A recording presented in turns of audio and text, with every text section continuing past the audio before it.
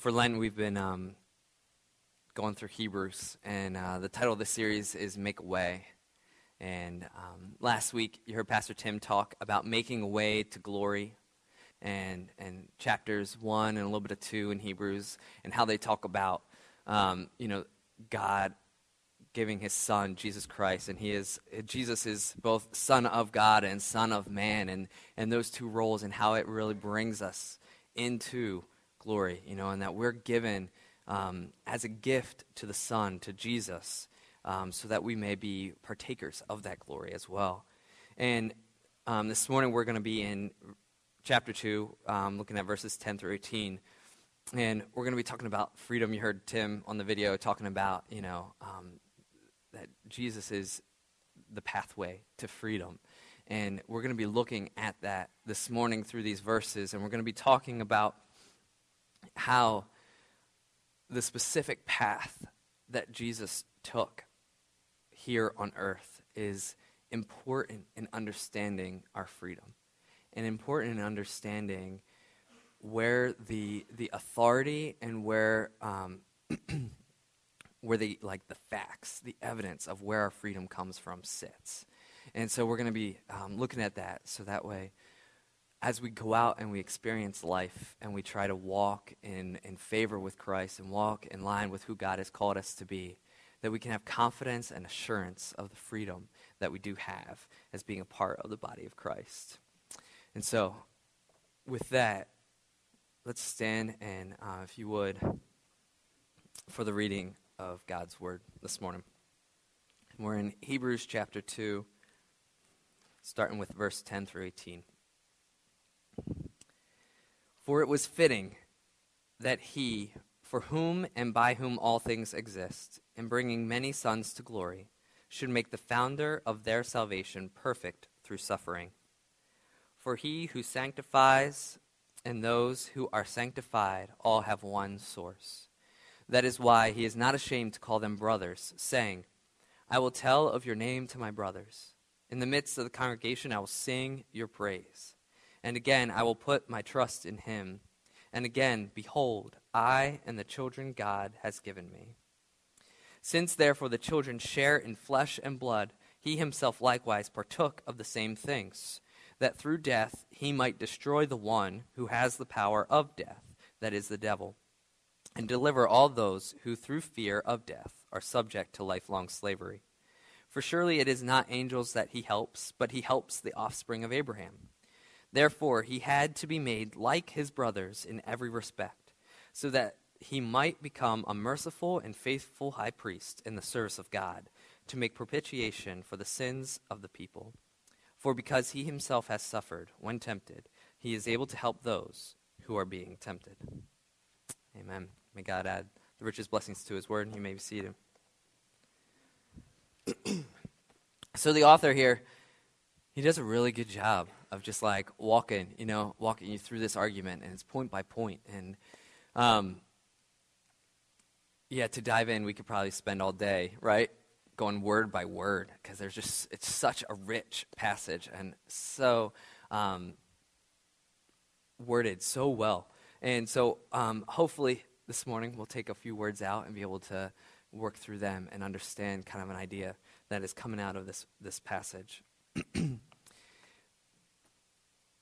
So we have verse 10, and it starts with God saying, for it was fitting.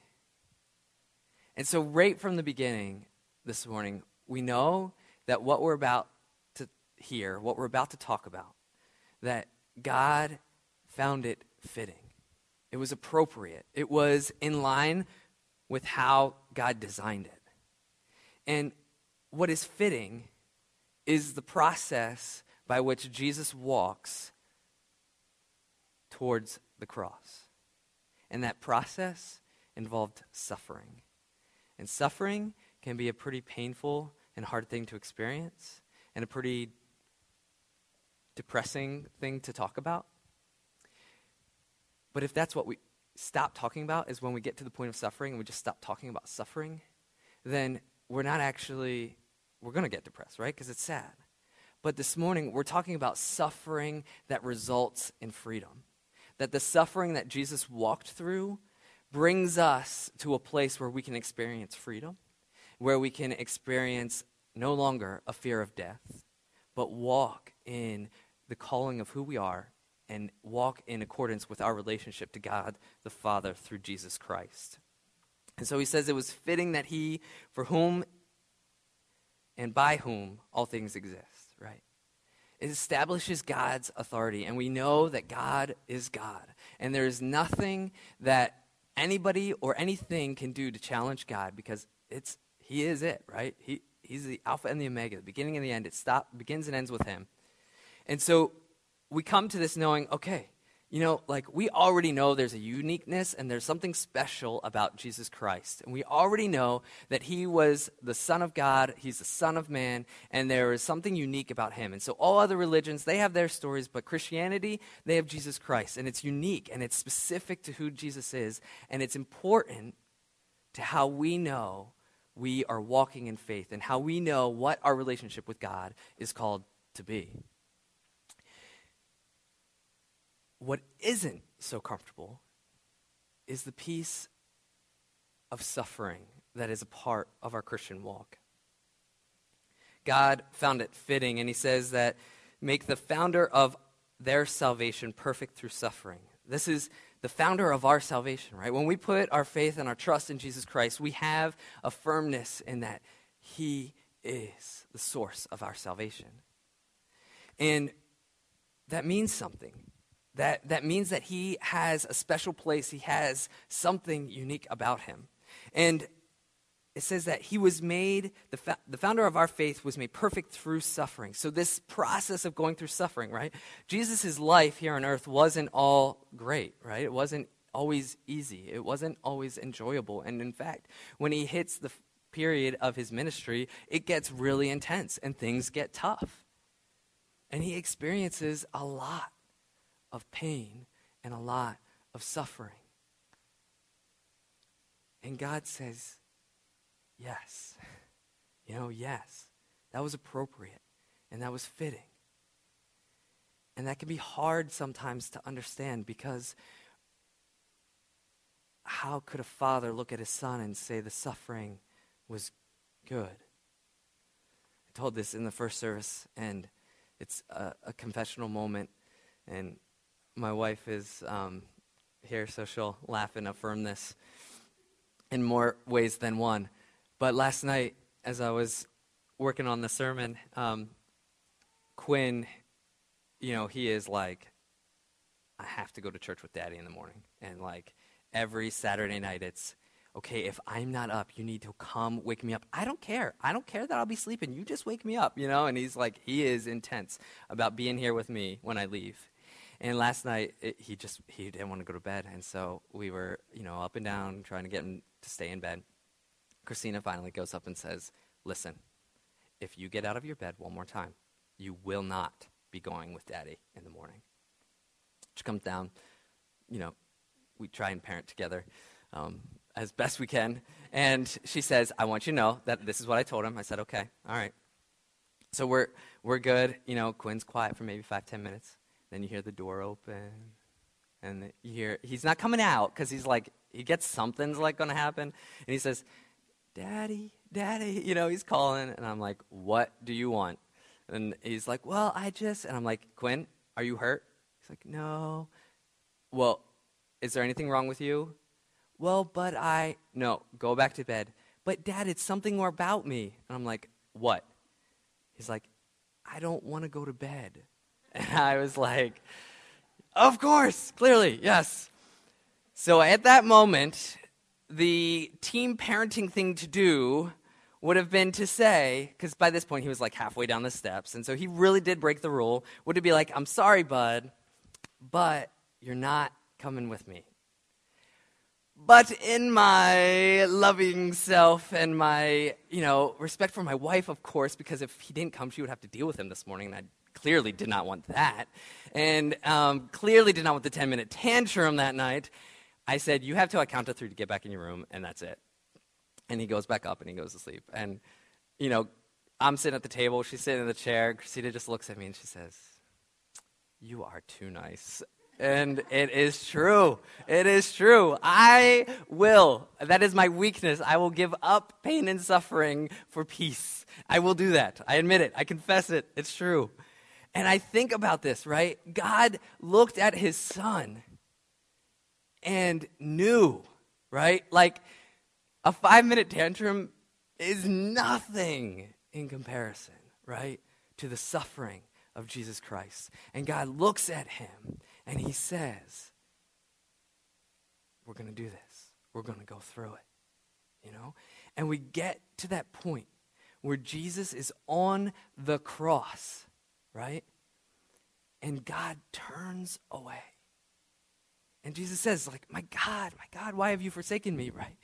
And there is this silence. And the fullness of the pain of the suffering of that moment comes to a climax right there, right? Because Jesus, he's like, fine, I'll take the bruises, right? Like, I'll take the physical pain. I'll take the mockery. I'll take everything else. But God, don't leave me, That is a pain. That's a level of suffering that I can't handle. I can't manage. The fact of my life being in existence without some type of connection to the Father. And God still doesn't say, okay, like he stays strong. And he goes through it. And he doesn't give up on it. He sees it to the end. And that's pain, right? That's suffering. But God does it because he understands what it does, right? He understands that this needs to happen.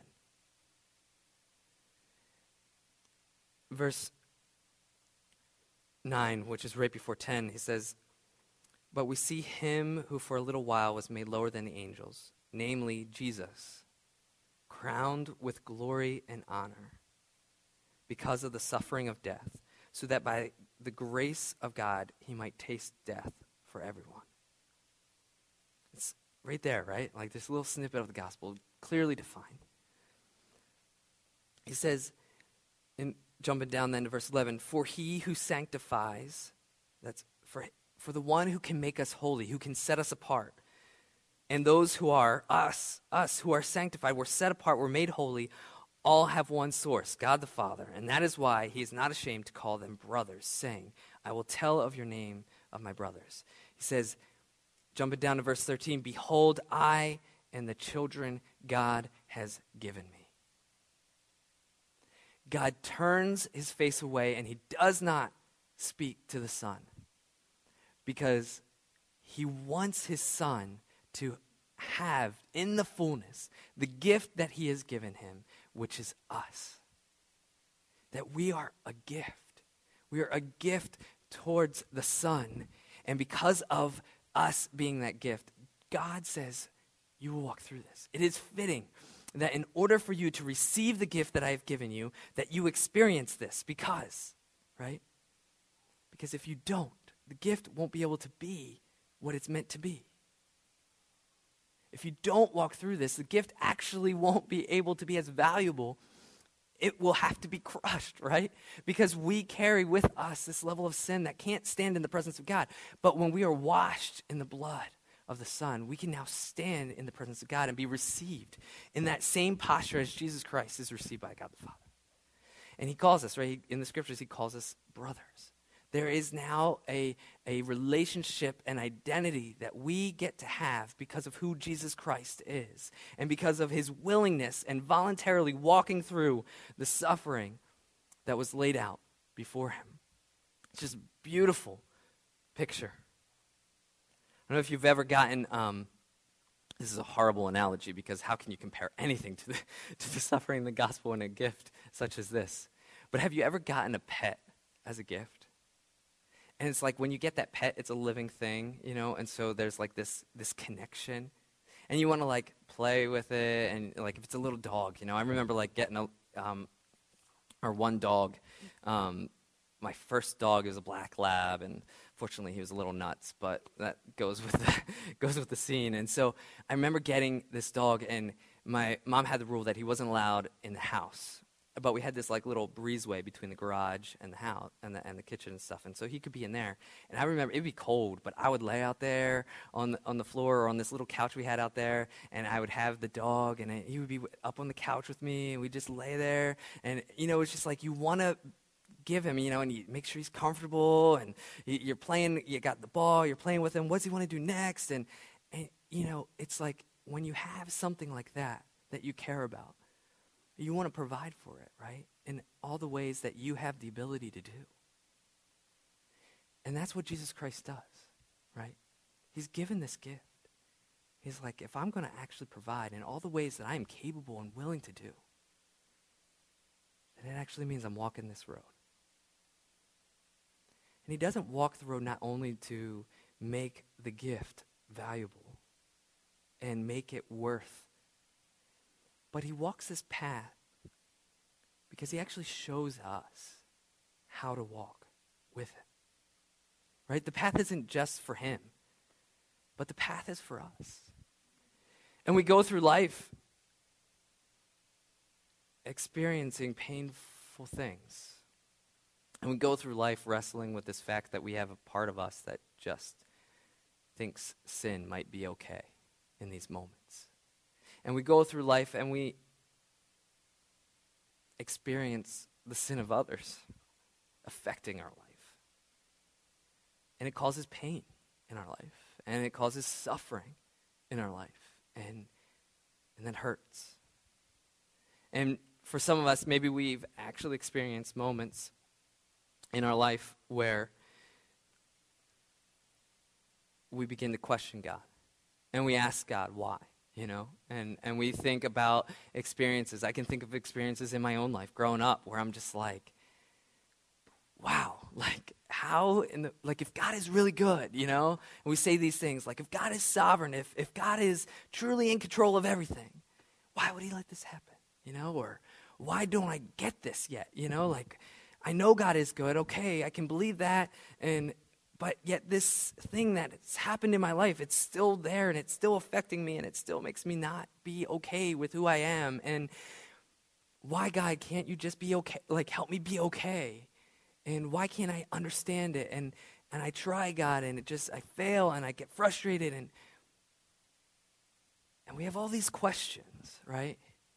And we have all of this junk in our life that gets in the way. And I don't know about you, but I know for myself that when I get in those spots, I've found that I've lost who God says I am.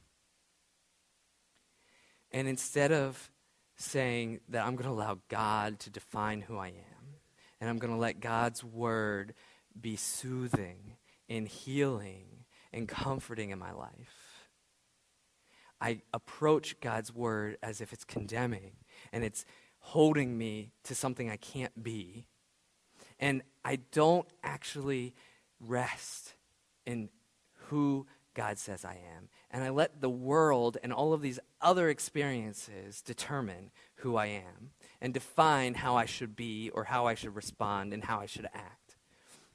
And so if maybe I go into social situations and I withdraw and I'm quiet because all of a sudden my insecurities show up in my life. Or maybe I overcompensate and I walk into a social setting and I take center stage, and I make sure that I'm tracking everything and making sure that the social thing is going the way I want it to go because I'm compensating for insecurities in my life. But that doesn't actually gain what God is offering me. It doesn't actually allow me to function in the freedom that Jesus Christ has established for us in this life.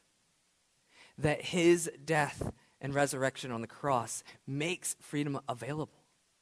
It makes it so that I can come to the Word of God and find conviction, not find condemnation.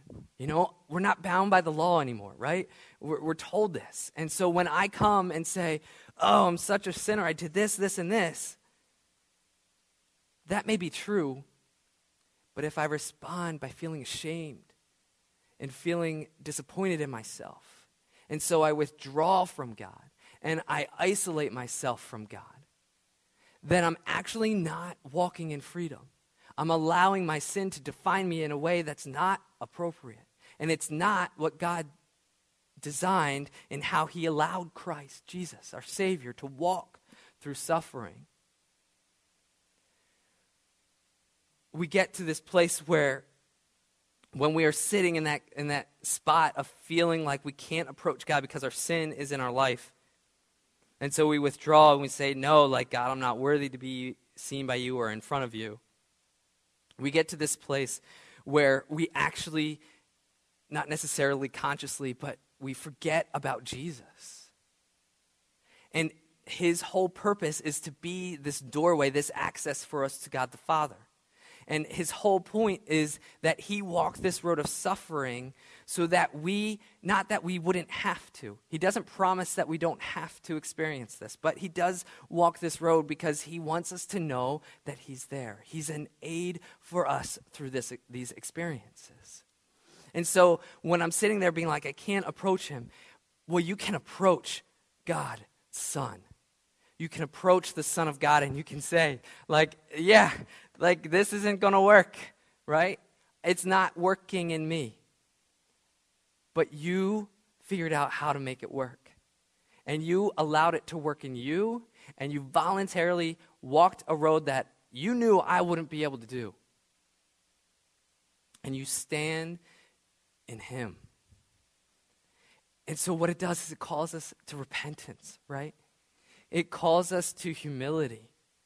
It calls us to lay down whatever pride or perception of ourselves that we have to be better than we are, so that we can go up to Jesus and say, thank you. I can't stand anywhere else but here. And this is where freedom is available. You know, right here with Jesus Christ. And when I stand there, I don't have to be worried about what defines me. I don't have to be worried about all this sin or junk that goes on in the world. And I can be worried about who God thinks I am. And it's clear he thinks we are a precious gift. One that is adopted into his family and he calls brother. Verse 15 and 16, he says that, well, actually, let's jump up a little bit to 14. It says, since therefore the children share in flesh and blood, right? He himself likewise partook of the same things. This works because Jesus came in the flesh, right? This whole process of experiencing suffering is made effective, made important and valuable because Jesus actually takes on our flesh. This is how we can know and trust and stand firm that God understands, that Jesus knows what it is to go through life. He says that through death he might destroy the one who has the power of death, that is the devil, and deliver all of us who through fear of death were subject to lifelong slavery. We might be afraid of dying, right? There are certain ways that I definitely do not want to experience death. Like, I give you those lists, but it's really irrelevant. But we all got them, right? Like, there's just certain ways that we're just like, yeah, if I had to choose how to end this physical life, it would not be this way or this way, right? But that's not what we're talking about. We're talking about the fear of death, the fear of not existing, the fear of experiencing the consequence of sin. That's not fear we have to have. Because when we stand in the light of our Savior, when we stand in him, he has already conquered death. Right? Death, where is your sting? Where does it hurt? It doesn't. Because Jesus walked that road. He already showed us the path. And granted, that path is narrow, right? It's not like it's wide and we can all find it in our own way of life. It's narrow. And we got to figure out how to stay on that narrow path. But he already walked it. And so we don't actually have to live our life in fear of the consequence of sin. It doesn't mean that we can go sin, right? That's Romans. We can't just go sin however we want and grace will abound, right? But it is to say that we don't have to be afraid that our sin defines us in a way that is not healthy. That's the lies of the enemy, right? It's the lie of the world, that it wants to tell us that we're less than who we are, that we're worthless, that we are incapable of things, that we're unable to actually be what God calls us to be in a moment. You know, preparing for this moment right now, right? Like, how many thoughts in my head did I have to say, no, like, don't listen to that, right? Because the insecurities of being in front of people and saying something silly or stupid, right? It's there. It's real. And I could let that define me and say, yeah, you're right. You know, like, you are going to mess up and say something. Or I could say, you know what? That may happen, but that doesn't define me. I can't keep those things from happening, right? I can't make my life be all nice and pretty and work well. But I can decide what I want to define me. And what I want to define me is my Savior, Jesus Christ. Because everything he says feels good about who I am, right? But everything the world says doesn't make me feel good. And so often I run into this with people who are struggling with feeling worth, is that they'll say, like, but I can't actually listen to that positive stuff. It's just not true. If it wasn't true, then why in the world would we have scripture that tells us over and over that we are valued, that we are children of God, and that we are something worth the sacrifice of life? That doesn't make sense. We can't say we can only listen to the negative in our life. It's not true. And yes, we do mess up, and that happens, and that's okay. Not because messing up is okay. It's okay because that's life. And that doesn't have to define us. It doesn't have to be the source that actually says that we are this, this, and this. This actually can be available, right? There's freedom here to be protected from all the lies of the world, all the junk that wants to tell us we're something we're not, and we're free to function and be. And so when I look at somebody who's done something wrong against me, or when I look at my own self and I see that I've done something not okay, I'm going to have feelings about it, right? Like, I'm going to feel bad. I might even feel a little embarrassed or ashamed that that actually happened. But there needs to be grace to say, I'm not going to stay there. I'm not going to stay and sit with my shame. I'm going to be responsible, but I'm going to take it before God, and I'm going to reestablish that no, in Jesus is where I stand and where I have freedom.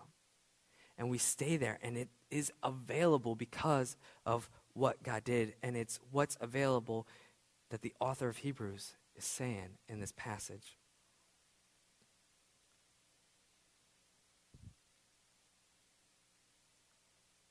Verse 17, he says, therefore he had to be made like his brothers in every respect, so that he might become a merciful and faithful high priest in the service of God, to make propitiation for the sins of the people.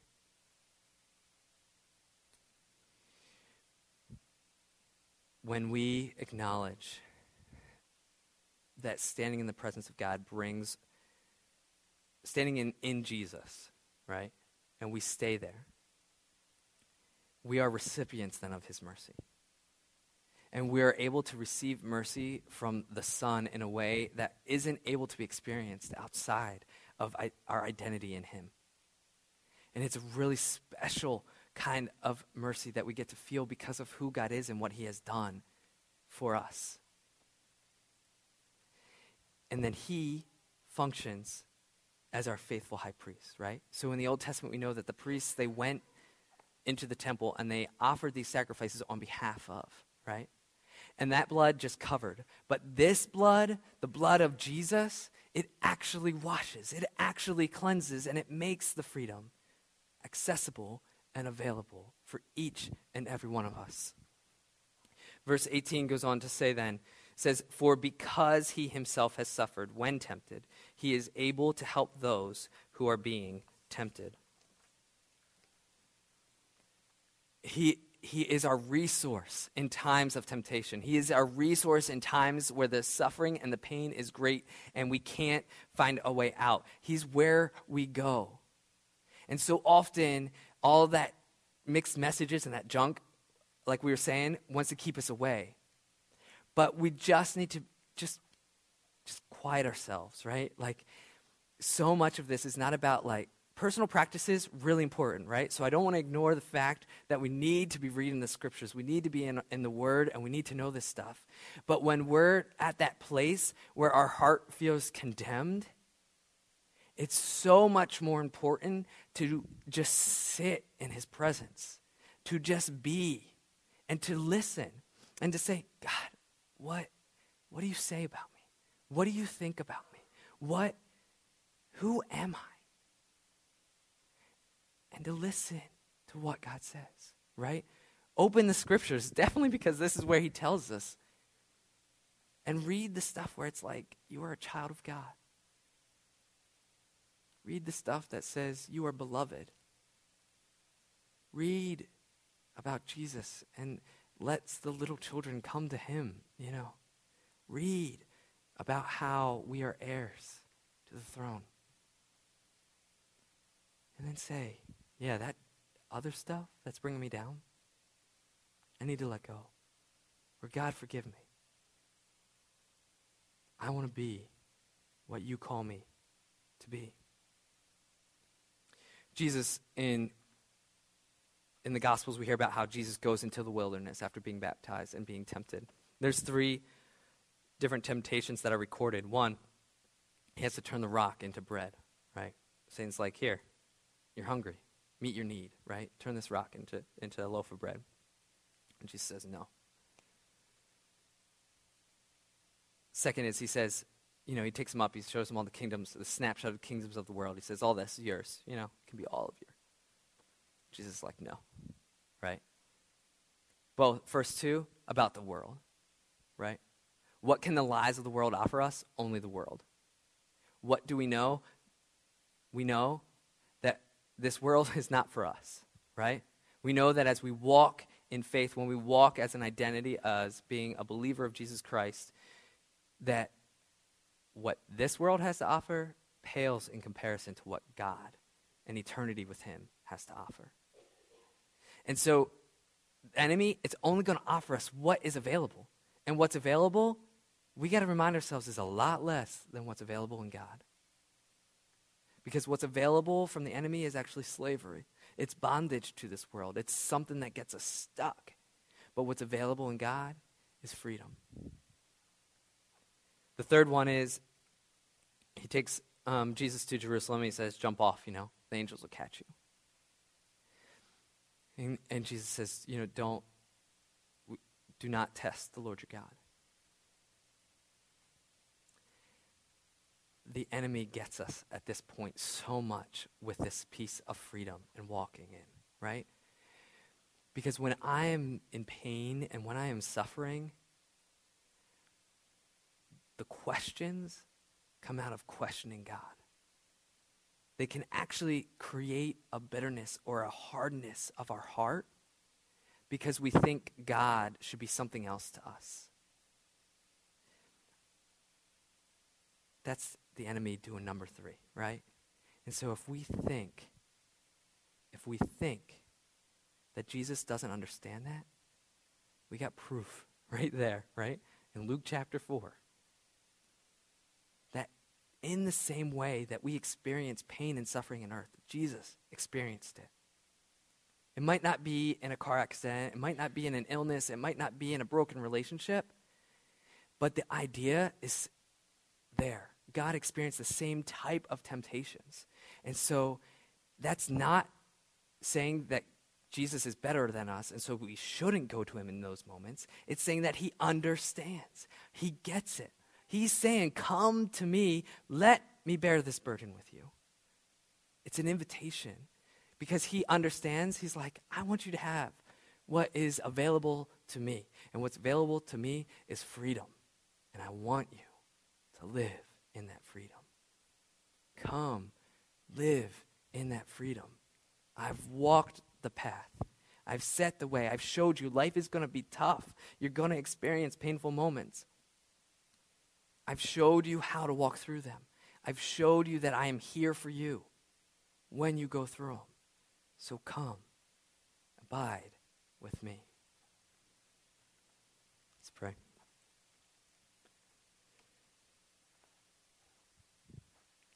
Heavenly Father, we just thank you for your word.